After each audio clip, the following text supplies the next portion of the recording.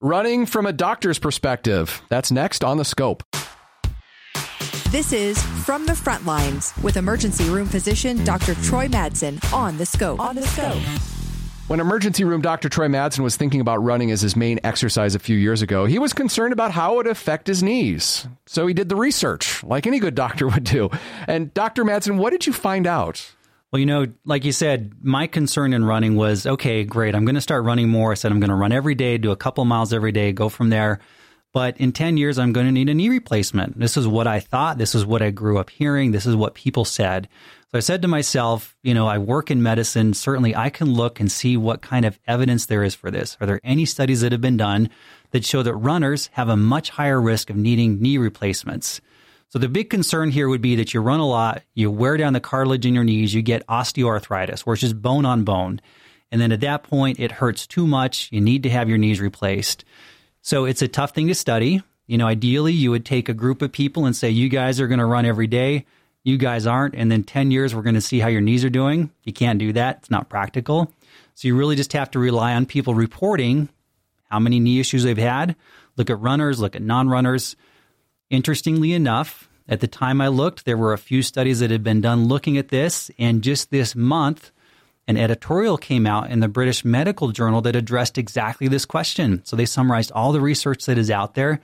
The bottom line is there is no convincing evidence that will tell you that runners have a higher risk of knee osteoarthritis and knee replacements.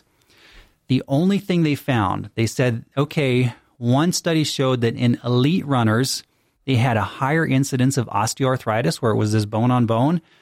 This was one study that was done in the early 1990s. These were elite runners, meaning runners who had competed in Olympic marathons, and they had a little bit higher risk of this issue.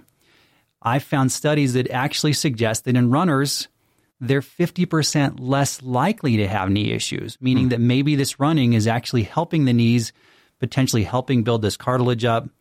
Certainly if you're having other injuries like ACL injuries or tearing ligaments, things like that, that's a different issue. But just the whole wear and tear of running, or this idea that you're just tearing your knees up, I can't find anything convincing that says, yeah, you're tearing your knees up, you're going to get bone on bone knees, and then in 10 years, you're going to need a knee replacement. So had you found evidence to the contrary, would you be a runner right now? It's a great question. I don't know. Yeah. I don't know. I'm trying to figure out if you're putting your money where your mouth is on this deal. Yeah. At the time, and I think for a long time, that was my excuse for not running. I'll tell you the reason I ran is because my wife made me commit to run a marathon because we were moving, and that was part of the deal. If we're moving, you have to run a marathon. I think she thought I was going to say that there's no way I'm going to run a marathon, but I committed to do it, and I've kept running since then. I think partly knowing that, hey, this is a great exercise. It's a great sport. It's a great lifelong sport. And the whole knee issue, I'm convinced that based on the evidence I can find, that running isn't going to tear your knees up. I just can't find anything that absolutely says, yeah, you're going to have lots of knee problems because of this. What about like somebody's weight or other issues like that? How is that taken into account in these studies? Yeah, it's tough. Again, these are not ideal studies. Sure. I mean, they're small studies. They're combining these studies to create what's called a meta-analysis, where you combine data from lots of different studies. I don't know that they can really control for those factors for weight and look at a person's weight, because you're talking about people who've been running for 20 years. Can you account for their weight 20 years ago versus now? What different effects are there? I don't have a great answer. Yeah. I would imagine, too, something else maybe to keep in mind. So I think this is good, that if running something that you do, that's great. Continue to do it. If it's something you want to do, that there doesn't seem to be a lot of compelling evidence is going to cause knee issues. But I'd imagine it would be smart to be safe and make sure that you're in with a reasonable weight, and maybe even make sure that your running form is good, that you're not heel striking and doing some of those sorts of things, because the runners in the study conceivably would be doing those things. Exactly. Yeah. You don't want to force yourself into a sport. You want to make sure your heart is in good shape, that you're going to be able to handle it. Don't just go up off the couch and go put in 7 or 8 miles.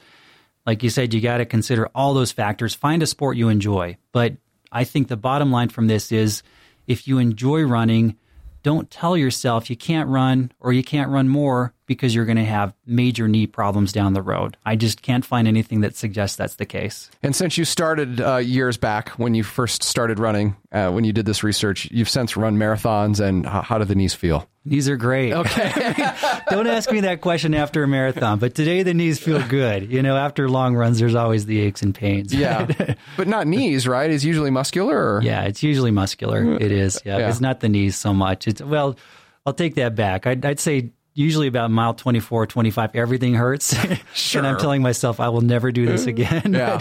But you give it a day, you start to feel a little better, and then you're back at it. And then for individuals that maybe currently run and they're thinking about wanting to run a little bit more, maybe they're kind of in this 3 to 5 mile range and they're afraid to go beyond that. Again, the research shows that probably not going to negatively affect you. Exactly. I think that's the big take home. But at the same time, keep in mind that if you're happy just doing 3 to 5 miles, keep doing it.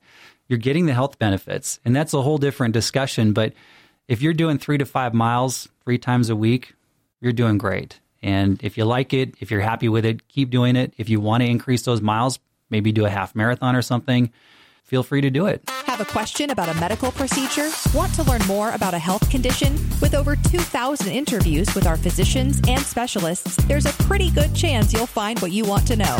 Check it out at thescoperadio.com.